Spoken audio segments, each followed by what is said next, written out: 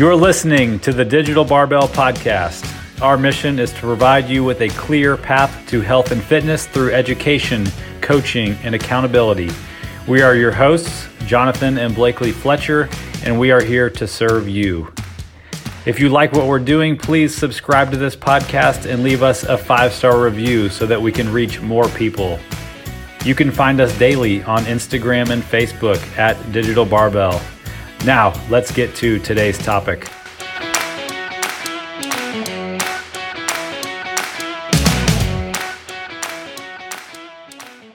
All right, guys, welcome to episode number 177 of the Digital Barbell Podcast. Thank you guys for being here. Hope you're having a good day so far. Hope you're ready for fall. I know we are. We mentioned last week that we were sponsored by Turkey Chili, and I thought it might be a good time to remind you that we have a free resource that can help you build your healthy grocery shopping list, and even more importantly, turn those stinking groceries into meals that not only taste good, but benefit your health goals. I'll put a link for how you can download it in the show notes. If you don't know what show notes are, because I didn't for a long time, if you just go to where you're listening to this in your app and you swipe up, you'll come down to this area where I get to type a bunch of stuff. Those are the show notes. So you can download it there, or you can just go to digitalbarbell.com/grocery guide.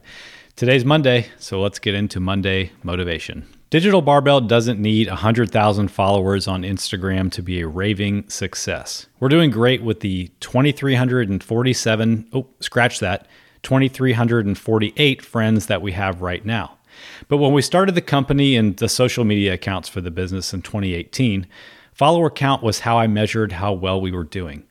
I know the idea is ridiculous now, but hold on, it gets even worse. I'd follow other online coaches just to see how many followers they had. 5,000, 10,000, some had as many as 100,000 followers. And instead of feeling happy for those other coaches, I felt crushed that they were doing better. I felt like it was some kind of zero-sum game where if they won, I lost. Them crushing it meant I was failing. A classic example of how the trap of comparison distorts reality and robs us of our joy. Here's an example that might hit closer to home. Work has been nuts. Your boss has been putting project after project on your team. Late nights, early mornings, and even a few hours of work at home on the weekend. Your bonus is tied to your performance review, which is coming up next week. It is a great motivation to keep grinding. It's review day, and your efforts are rewarded, thank God. You maxed out your bonus, and you got a 5% raise. Heck yeah. But just as quickly as your emotions shot up, you find out that your friend got a 10% raise, and they come crashing back down. Suddenly, you're not only mad about your own measly raise, but celebrating with your friend is the last thing on your mind. They won, so you lost. Comparison ruined the moment. How about this one? You've been working out consistently, pushing yourself, even when it's hard. Your goal is to get your first unassisted pull-up, a milestone feat of strength. Every day you work at it. Dumbbell rows, lat pull downs, and volume work using bands for assistance.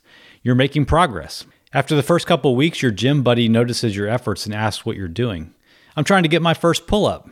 Me too, they say. Can I jump in when you're training? And over the next couple weeks, you stay consistent and you're getting so close you can taste it. Monday morning, you're down to the skinny purple band, and even that's getting easy. Next week, you know you will be able to get at least one with no help. Suddenly on Friday, your partner decides they're ready. They pop up and bust out not one, but 2 pull-ups with no band. Your jaw drops. What the heck? You high-five, but some of you wouldn't mind slapping them instead. They stole your thunder. They won, you lost. Again, a false zero-sum game. Here's what the Stoic philosopher Seneca said on the subject. It's in keeping with nature to show our friends affection and to celebrate their advancement as if it were our very own. For if we don't do this, virtue, which is strengthened only by exercising our perceptions, will no longer endure in us. Dang, I want to live a virtuous life, don't you? I don't want to be bitter when somebody else succeeds, but sometimes it's hard. It's easy to let the performance of high achievers decimate the gratitude we should have for what we've accomplished. Did somebody else beat your best? Be genuinely happy for them. You know that other person that makes it look so easy? It's not, so keep going. Celebrate with those you're running alongside with sincerity, and you might be surprised just how far you both get. Have a great day, friend. Thank you all for listening. We truly appreciate it. But real quick, before we go, do us a favor and subscribe to the podcast and leave us a review. Be sure and follow us on Instagram and Facebook at Digital Barbell for all of the latest and greatest free content. If you're interested in working with Blakely and I, we'd love to talk. Apply for coaching with the link in the description of this episode or by visiting digitalbarbell.com. We'd love to talk about helping you reach your goals with a training and nutrition program built just for you. Thanks again and have a great day.